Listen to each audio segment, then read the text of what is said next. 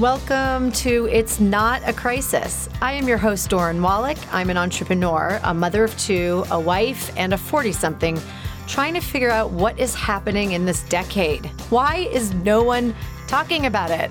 I created this podcast to help women in their late 30s and 40s to figure out what is going on in our mind, body, soul, and life. We may laugh, we may cry, we may get frustrated, but most importantly, my goal is to make this next chapter of life positive. I'm also full of my own questions, and I'm here to go on this journey with you. So let's do it together.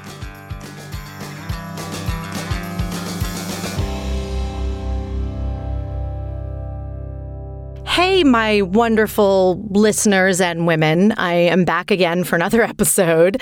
And today we are talking about parenting our inner child. I know that sounds like fluff, but it is so important. It took a pretty upsetting time in my life to start doing this work and to realize how much some things happened in my childhood triggered some of my responses to who I am today, some of the ways that I react to things and some of the ways that I feel guilt. So today on the show, I have Lavinia Brown here who specializes in this. She's going to break it down for us and tell you a little bit about how she works. And I share a little bit about myself and some of my experiences as well. Lavinia Brown is a one-to-one coach, company gender equality and inclusion consultant, author, and speaker. As a multi-passionate lifelong learner, she has enjoyed a portfolio career since graduating from Oxford University that includes over 20 years as an employee of and service provider to the fine wine, corporate events, boutique hotels, merchant banking, auctioneering, luxury goods, marketing, and energy drinks sector. Her purpose is to support ambitious, multitasking mothers to unleash their untapped potential through clearing inherited emotional baggage, becoming clear on who and what their strengths are, and learn how to assert healthy boundaries so that they can own their authentic feminine power without feeling too big, selfish, or guilty. Hi, Lavinia. Welcome to It's Not a Crisis. So happy you're here today. Thank you so much. This is something that I mentioned in my intro that I really wasn't aware of what an inner child was. And I know that in the past when I've mentioned it to people that I get a little like poo-poo, like whatever, like I'm not into that type of thing. But when I explored it a little bit more, I realized, oh my God, this is so important if you want to grow at all as a person to do this work, as hard and as painful as it is. So having you here today is really important to me. And I think many of my listeners are really going to benefit from this. So if you're listening and you're going, oh God, another thing, another psychological thing, I promise you will listen to this and you will find ways to do this type of work, parenting your inner child, and really feel some relief from it. So welcome. Thank you for being here. I am excited to get started. Awesome. So do you want me to tell you a little bit about what the inner child is and how we reparent her? I was just about to ask you that question, so that worked out well. Go ahead. So you mentioned that this might be hard and painful. Actually, it's the opposite. So what's hard and painful is when you haven't reparented your inner child. So to go back a step, your inner child is the energy of your child that you carry within you, along with your inner teenager, along with all sorts of ages of you, whatever your age. So you can be 80, you still have an inner child, you still have an inner teenager. So these children, these teenagers went through difficult experiences, challenging experiences. Of course they did. That's life, right? And they went through them by themselves. And this is the key point. When we went through a difficult, challenging experience, I'm staying away from the word trauma deliberately because some people are like, trauma? Whoa, no, I don't have trauma. But we all had difficult experiences. Being left in a supermarket, being lost, being not allowed to go to something that was really, really important to us, but our parents said no. Our parents not allowing us to grieve or be angry in the way that we needed to be. That's the kind of experience I'm talking about. And that's difficult because it meant that we weren't allowed to be ourselves. When we went through those by ourselves, we had to face big feelings.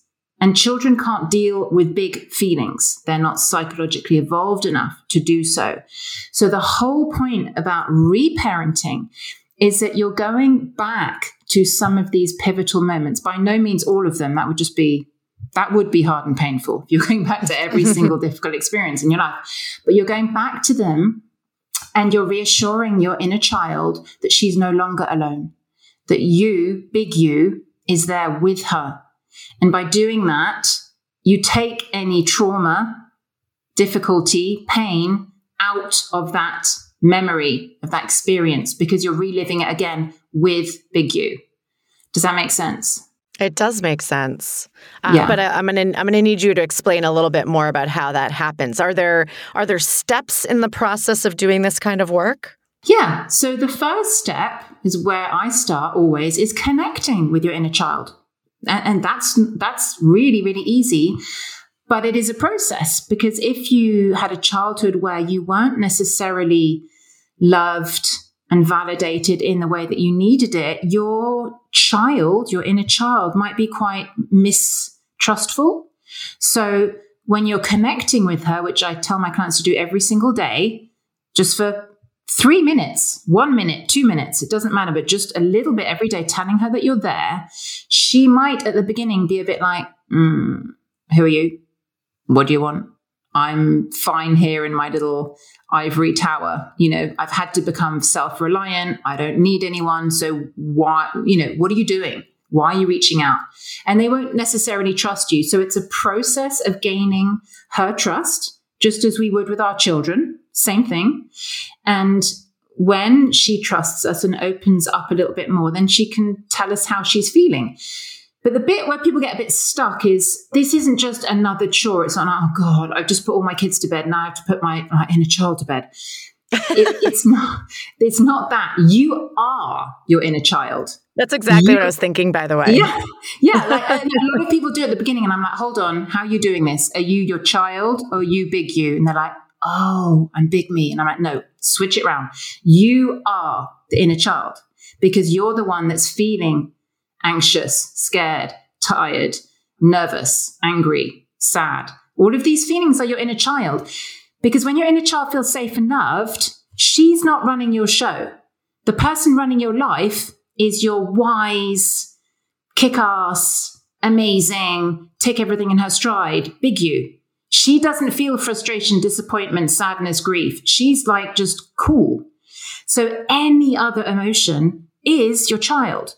So I encourage my clients to do it last thing at night when there's no distractions, no kids to look after, no one bothering you. You're relaxed because you're in bed. And to connect with her and say, hi. So it is a bit weird. I mean, when you explain it theoretically, it's like, what? I'm talking to myself. You just kind of go, when you do it, it's much easier. So you are little you, but you're also big you, asking little you how she is, but kind of embodying little you more. So, do you know what? I feel really anxious right now. Oh, wow. Why do you feel anxious? I don't know. I feel a bit overwhelmed. I feel like everything's got on top of me. Wow. Yeah, no, I really get that. That sounds really hard. Yeah. And you let her talk. So of course it's you talking. It's got that element of, if you've ever done a guided meditation, you're kind of like, but I'm awake. I'm conscious of what I'm doing. Yes, so you've got to put that to the side. But once you can do that, it becomes much more natural and less clunky. And if you are the inner child, it's actually so soothing. That's the whole point. You're soothing yourself. That's the point. What are the types of things that come up for people when they start doing this inner child work? Because there are a lot of people who really don't get deep enough into that type of thing, and will say, well, I don't know, I had a happy childhood. What are you talking about? What have people found when they're starting to do this work? It normally starts with motherhood. Your children will trigger you. Yes. Oh boy, let me just tell you about that. Exactly. No, seriously, because I think from the second my daughter was born, that gets triggered. Like all of a sudden, with the guilt and then this and the that. And usually the guilt is related to something that your parents did that maybe you didn't like or, wasn't the right way at the time or whatever it was. But yes, wow, it's a real thing. And that is when you start doing, I mean, in my opinion, that's when I started evaluating my entire childhood. Exactly. So you're going to unconsciously parent like your parents, whether you want to or not, until you make the conscious patterns that are governing you conscious. And inner parenting is a way to get over the traumatic experiences that you experienced, because those are what created the unconscious patterns and the self-limiting beliefs, such as, I cannot be vulnerable, I cannot show weakness, I don't trust other people, I'm scared, I'm unlovable, I'm scared of being abandoned. All of these really, really deep-seated beliefs were picked up in childhood. Obviously they were. And you're not born with them. You pick them up. So you pick them up from your childhood. And motherhood is a great way to access those beliefs which lie dormant, because your kids will trigger the shit out of you until you look at that trigger. Being ignored was a massive one for me, like having to shout and shout, just feeling like I was invisible. And that wasn't about my kids, because all kids do that. It was much deeper seated than that. But I knew it was a belief of mine that I am invisible, because when my kids triggered me, I would react disproportionately. So that's the thing. You know when you're accessing something from your childhood because your reaction is disproportionate. Yeah, my son says that to me a lot. But don't you kind of tune them out after a while sometimes, because they just keep saying the same thing over and over and over? Well, no? That's just me. Do you feel there's any truth? Yeah, no, definitely. But do you believe there's truth in what he's saying? I do. And I think part of it is that he talks over everyone all the time, interrupts. So we might be in the middle of a conversation and then he starts talking and no one ever listens to me. And I'm like, honey, we're talking. I think another part of it is he talks a lot. And so sometimes he's talking and then the rest of my family with complete ADHD starts talking over him. So yes, it does happen. And he has pointed it out to us. And we have recently said that, I talked about it with my husband. I said, listen, he's really feeling like he's not seen and not heard. So we have to, really pay attention to it. So, it's a mix of things. But when you just said that, I'm like, oh, shit, I got to work on that. But that's his trigger, right? That's his trigger. That's not your trigger. Right.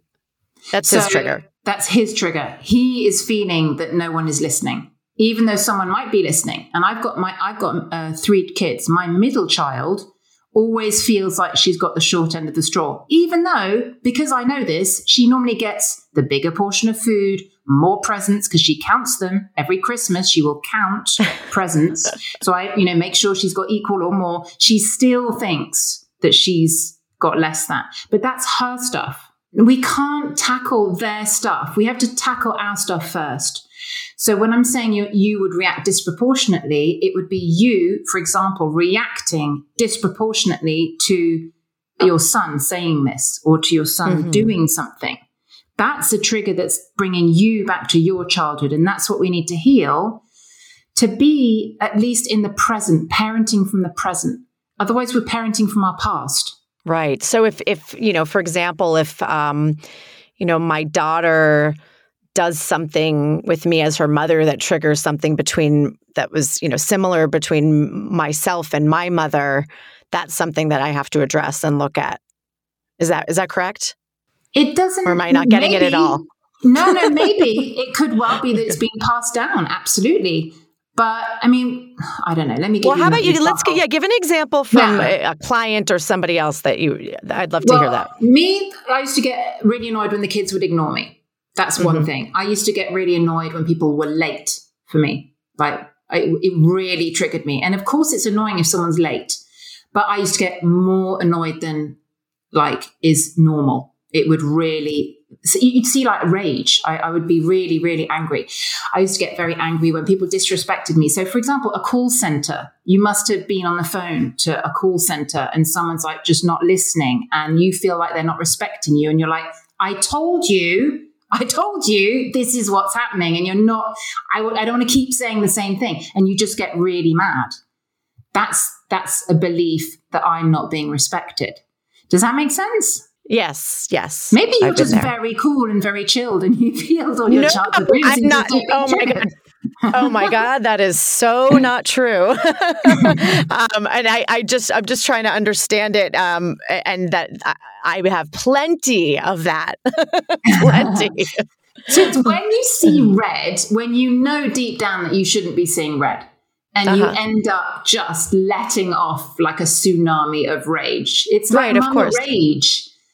Yep. And it's not actually directed at them. This is triggering an old part of you. And what's basically happening is that your inner child is having a tantrum. That's why it feels so horrible. You're out of control. I actually have something. I have something I have to mention to you that my brother growing up used to do very annoying things with his hands, and he would like stick them in my face or like pull on my ear. He used to just like do things that would drive me crazy. And sometimes my son does the exact same things. It's just in him. And I blow up. And I'm like, don't do that. You know I hate it. Blah, blah, blah. All of a sudden, I am that like 7-year-old kid screaming at my brother. And I've just recently become aware. I'm like, okay, he's not your brother. He is doing it intentionally and trying to be annoying, but he's your child. It's a different example. Was that right? Is that an example? That's or is that totally it? Yeah. Okay, no, good. Totally it. So if I was off again. No. So mum's feeling touched out. Massive one. Touched out, like just, And it's different to feeling touched out and just being like, my God, I want my body back. It's like I used to have it. I wasn't very good at receiving affection from my kids, which is an awful thing to admit. Like you're meant to be loving every kiss and hug and, like my partner's a human climbing frame. He does not mind. I just can't. I can't do it.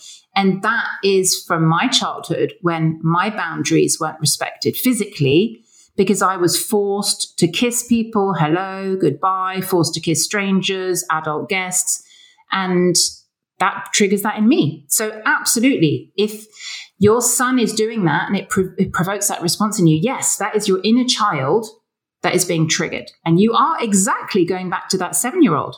Yeah. Or like squeezing my cheek. And I'm very affectionate with my kids. This is different. This is like intentionally doing something to be annoying in your personal space. Ooh, it drives me crazy. It drives me crazy. That's totally it. Yeah. Yeah. That's so interesting. So the affection thing's an interesting one because I can give affection because I'm in control. That's fine. I'm very affectionate giving it, but receiving it, that's different. My daughter's the exact same way. We call it Tatum time. So she does not like, she's been like this since she was born. She does not like to be held or hugged or kissed on someone else's time. But she will come to you and give you a hug when she wants to do it. Yeah. And she's aware of it too. She said, I think she sometimes feels a little claustrophobic with hugs and stuff. Mm-hmm. So that's so interesting. Yeah. So she's too young. The way I would approach it is via the inner child. So the inner child is just a tool that we can use to access, I'd call it coping mechanisms or behaviors that we've adopted to stop us feeling pain. So I don't know why your daughter's, maybe there's something going on. I don't know what. It's my fault, isn't it? Yeah, sorry.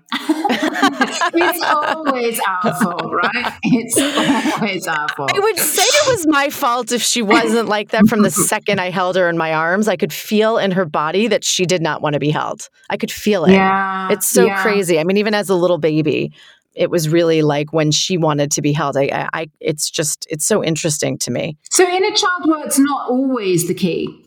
Yeah. That's what we would explore. And if it doesn't, then it's not. But yeah, that's really, in that case, I would say it's past life work, which really is woo-woo. That is where people say, no. I think it's interesting. My second child was the same. She's been angry her whole life. Angry. And the older she got, the less angry she got. But she's still, if a child's born like that, in my opinion, it's come with them. It's something else. That's so interesting. Mm-hmm. I believe in that stuff. I really do. I think that there's something behind all of us. Hey, it lets us off the hook. Right. It's a past life. It's not my fault. I didn't do don't it. Get me wrong. I work with clients, but my children is all past life. Right. Exactly. What is the end goal to parenting your inner child once you learn how to do that? What are we trying to fulfill in our lives? Well, like I said, it's about getting her to feel safe and loved so that big you can take control of your life. Because when she's feeling safe and loved and validated, she doesn't react. You don't get the same childlike reactions because the triggers that you've explored are no longer there. So when you're being triggered into something from your past, we heal it through reparenting. But once you've healed it, you've done it. You don't need to go back there again. It's no longer a trigger. So that's the great thing.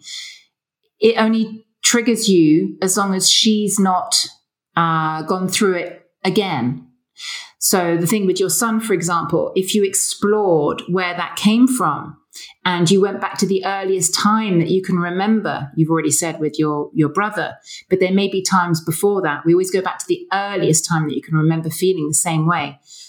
You reparent your child through that experience, and then your son could be all over you, wouldn't bother you.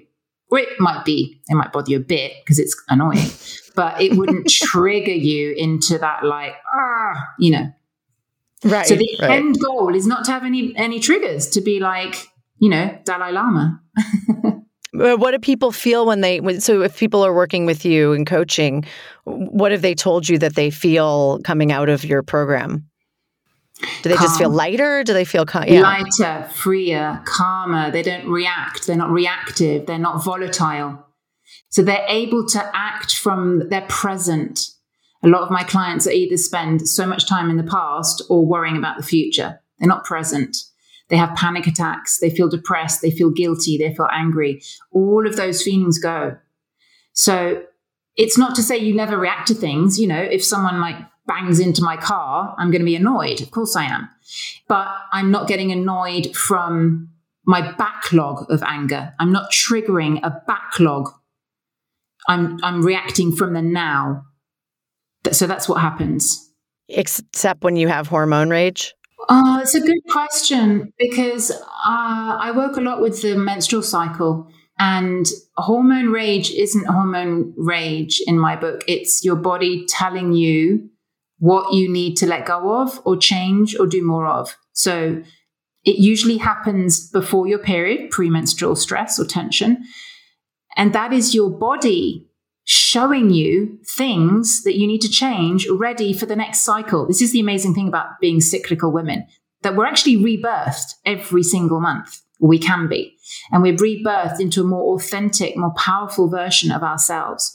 So every month, when we get really angry about something or really sad about something or really overwhelmed before our period, that's like, ooh, why? What am I getting angry about? What belief is it triggering in me? Again, they're triggers that we can look at and we can heal. So hormonal rage is a pointer to what needs to change. And when you change that, you won't get it anymore. Do you have any examples of that?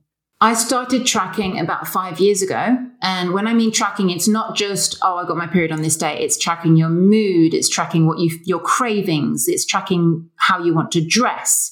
It's tracking definitely your emotions, but all sorts of things, how you slept, what kind of dreams you had. I would get in a rage, day 19, 20, 21, around that time. I would feel really like I wanted to kill everyone. And at the same time, I thought I was having a nervous breakdown, real overwhelm. The tiniest things, like picking the kids up from school, would be really scary and overwhelming. And and often I'd be like, what is wrong with me? There's something wrong with me. And then I'd look at my diary and I'd be like, oh, it's day 19. So I used to feel that. And when I started going, okay, what am I actually angry about? What am I actually overwhelmed by? And I started changing what I was getting angry and overwhelmed by, which was usually having taken on too much and not resting enough, not winding down before my period came, because that's what we're meant to be doing. In summer, which is when you ovulate, you're in supermom mode, superwoman mode. So you can do everything. It's like, bring it on. I can do more. I've got like 10 things up in the air and I can take another 10 on, no problem. If you're not conscious of autumn, which is the next season, which is the week after ovulation and the week before your period, which is winter, if you're not aware that you need to be winding down and dropping some of those balls that are in the air, if you don't do that, you're going to slam into the wall that is autumn or winter, like a car crash. And it's going to make you drop all the balls. So my grief, my overwhelm, my anger was because I wasn't winding down. I was carrying on as though I was superwoman, regardless. And it got too much. So I was getting angry with everyone, shouting at everyone, really short-tempered, just wanting everyone to go away, wanting to run away, all of that kind of thing. So I was like, okay, I'm going to try and wind down slowly. So I started doing that. And this is a process, of course. It takes time. And when I started doing that, I don't have day 19, 20, 21 anymore. I don't have it. And then what happened, which was so interesting, then I started getting the same symptoms on day 5 or 6. And then I was like, what? I did day 6 for me, every cycle. Right. So that is your transition from winter into spring. And so I was getting those, and I was like, what? I thought I dealt with this. Why is it coming in 5? That's not fair. It's spring. And then I was like, oh, hold on. Let me think about what this could be for me. So I'm giving you examples for me. We're all unique. The pointers will be for you and your life. And but Lavinia, this is so great what you're saying. Sorry to interrupt you. No. I love this advice because I do think sometimes our heads are so full of fog and we can't think straight when we're in that state. However, I have learned, I've had doctors say to me, is your PMS, is your, irritability, is it worse, when you're away on vacation or you're somewhere else? And I'm like, no, it's not. It's still there, but it's definitely not what it is when I'm going through my normal everyday routine. And I've remembered that. And I've been really cautious about, even this week, I'm not having a great PMS week. And I, at the end of the day, just like got in my bed and watched TV in my bed. And my kids are like, why are you in bed? I was like, I'm just resting, and I just, I needed to be away from everybody, not because I don't love everybody, but I knew that if like the smallest thing would trigger me and I would, blow up. So I just needed to isolate myself a little bit. And it's not easy to do that because you feel, I don't know, I sometimes feel a little guilt at something else I'm working on. But when you start doing it, you realize how important that is. And I love what you just said. You're so right. I need to do more of that myself. You're doing exactly the right thing. So ideally, have you heard of red tents? So red tents are what you're meant to retreat into when you have your period. In like indigenous societies, a lot of indigenous societies, when women have got their periods, they literally retreat from life. Their children are taken care of by aunts, grandmothers. They go off and they have their hair stroked and, they're fed food. They just lie down and how amazing would that be, right? Yeah. That's what we're craving. So anything that is stopping us from getting to that deep, deep rest is going to trigger you. And because that's what we need. I mean, all you need to do is look at nature. What does a tree do in winter? Nothing. It's just there, right? It doesn't grow anything. There aren't any shoots. It's just there. It's just like dead. That is what we're meant to be doing. We are meant to mirror the cycles of nature. So you did exactly the right thing. You created a red tent for yourself. And obviously this is difficult because we live in a patriarchy which favors productivity and efficiency and being on all of the time. So this is our work as women, to reclaim our cyclical nature, which is not the same as being on all the time. It's being on because we've rested. So it's being off and then it's being on.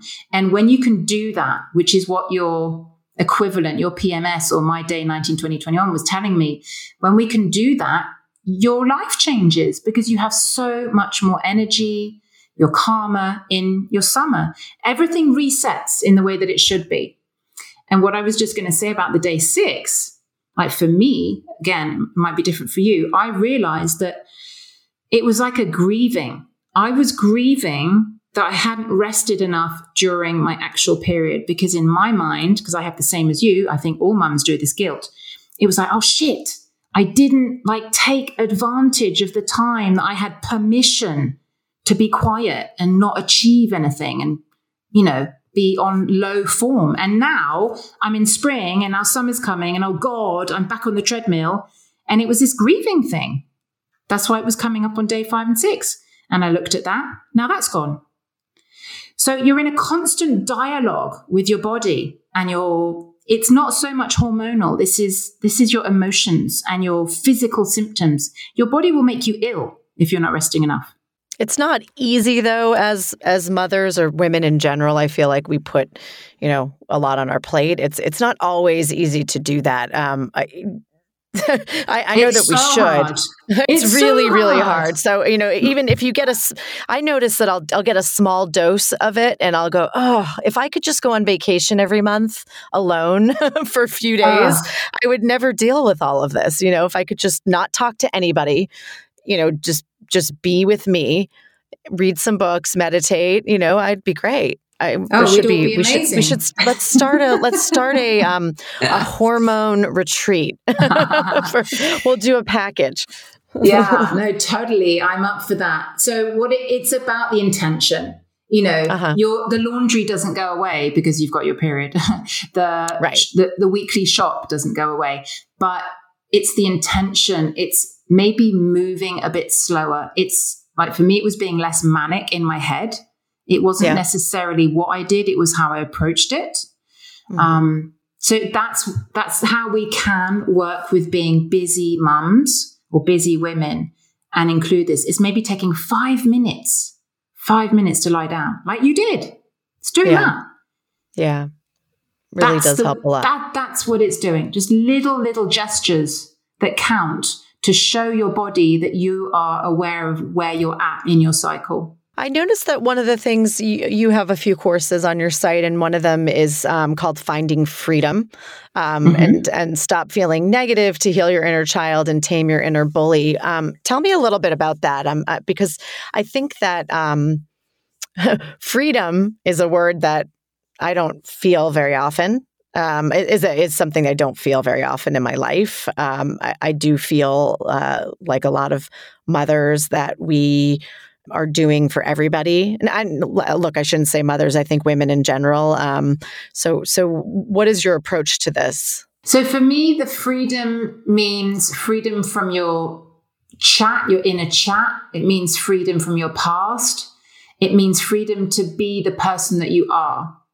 So getting rid of your unconscious patterns, which are ruling you. And when you can do that and they're conscious, then you're acting from the essence of you rather than who you feel you should be because of who society or parents told you should be.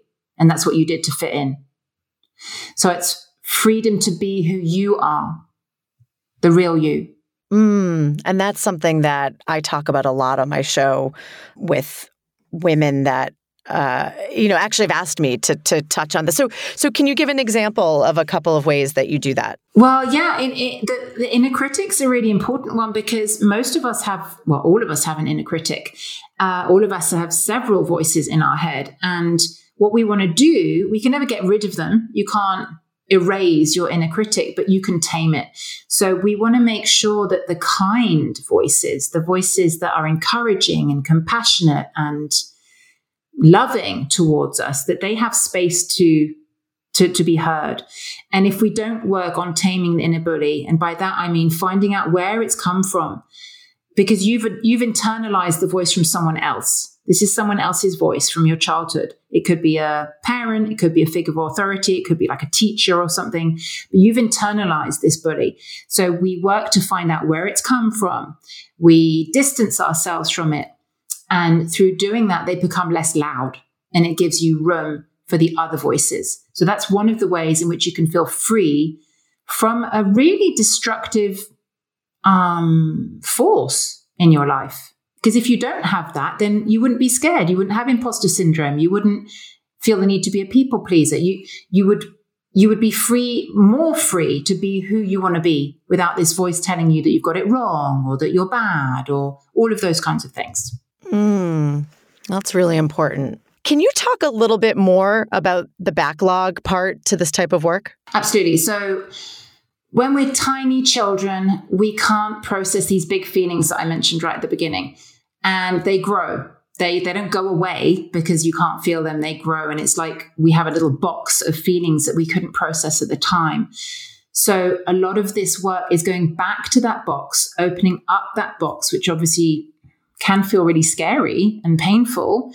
But with the inner child work that we do and the support that you get from Big Q whilst you're going back to these early experiences, we can clear this backlog. Because the backlog is what is causing you to overreact. You've got years worth of anger, years worth of resentment, years worth of grief maybe that hasn't been accessed and processed consciously. And that means not shouting at your kids, which is letting off steam. That's why it feels good, but that's not fair on them. That's unconsciously letting off steam. What we want to do is process it consciously and channel it towards the people it's meant to be channeled towards, which is your parents.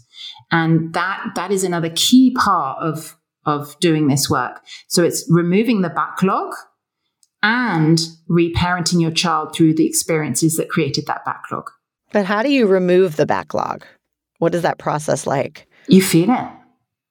You get angry. So it's just kind of talking about it and I don't know if admitting is the right word, that you have experienced this and it does affect you. Is that correct? Absolutely admitting, yeah, because often my clients came from parents who wouldn't let them be angry or wouldn't let them be sad. They were told, that's enough now. You've cried enough now. Shh. That's all. We're not angry in this household, or we don't argue in this household. They were told how to feel. So all of these emotions couldn't come out. So it's absolutely that. It's giving yourself permission to be really angry and writing it out maybe in your journal or shouting at a tree or doing whatever you need to do to get it out. But it's absolutely giving yourself permission. You are allowed to feel these feelings. And it's almost giving yourself permission to be a victim. That's really important. Just that your feelings matter, and it's not about how other people are going to take it. That's all to one side. It's how it affected you. So allowing you to feel the grief, perhaps, that you never felt because your parents weren't there for you in the way that you needed them to be. So it's feeling those feelings, getting them out. That's very hard for us Gen Xers who were kind of told to just suck it up and toughen up and move on. And it's definitely something I've worked on, but it's again very, very hard to all of a sudden change yourself in that way. It's so cathartic, though. It's so cathartic. Yeah. Because it's so difficult. I completely agree with you. I mean, I was spanked if I did anything wrong. So not only, and a lot of our parents did that because that's the way that they were brought up. There was no like, oh, how's this going to affect my child? Is this reaction proportionate to what they've done wrong? No, it was all about how much we bothered them. They didn't ever look at it from our point of view. So yeah, it's so liberating to finally be given permission to say all of the things that you didn't say because you couldn't. This is so interesting. When I was about 13, my dad smacked me across the face for being fresh.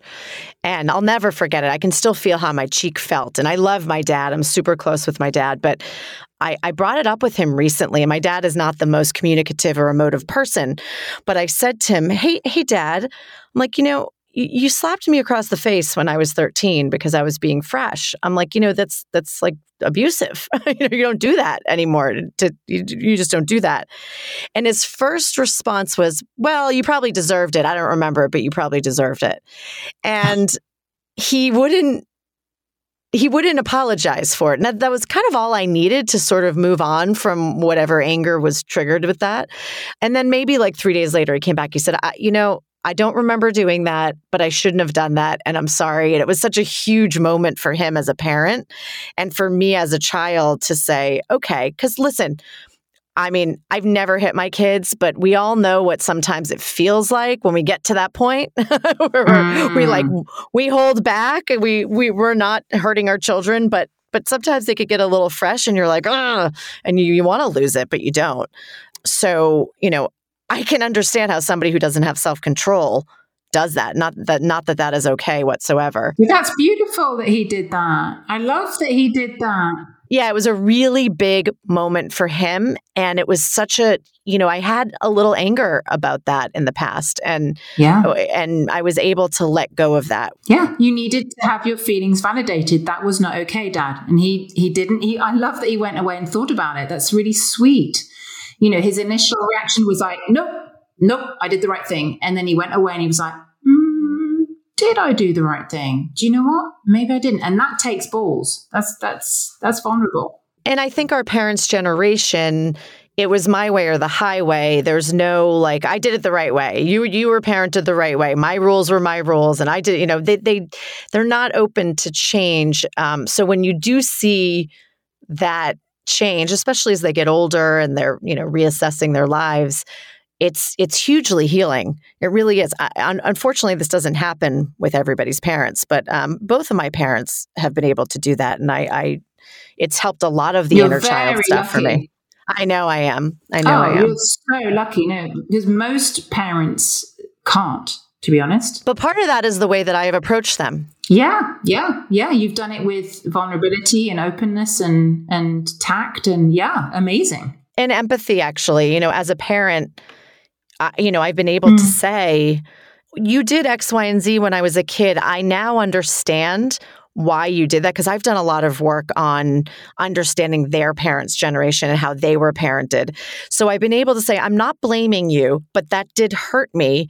Can we talk about it now? And they've maybe stubborn at first, but they do come around and it's really healing. So I do feel very fortunate. You're right, because there are a lot of people that can't do that with their parents. That's so interesting because my clients are pretty much the opposite. So they are people pleasers because of the childhood that they've had, and they cannot blame their parents. It's very, very difficult because they've always put the blame on themselves. They think it's their fault. They did it wrong. They didn't manage their parents well enough.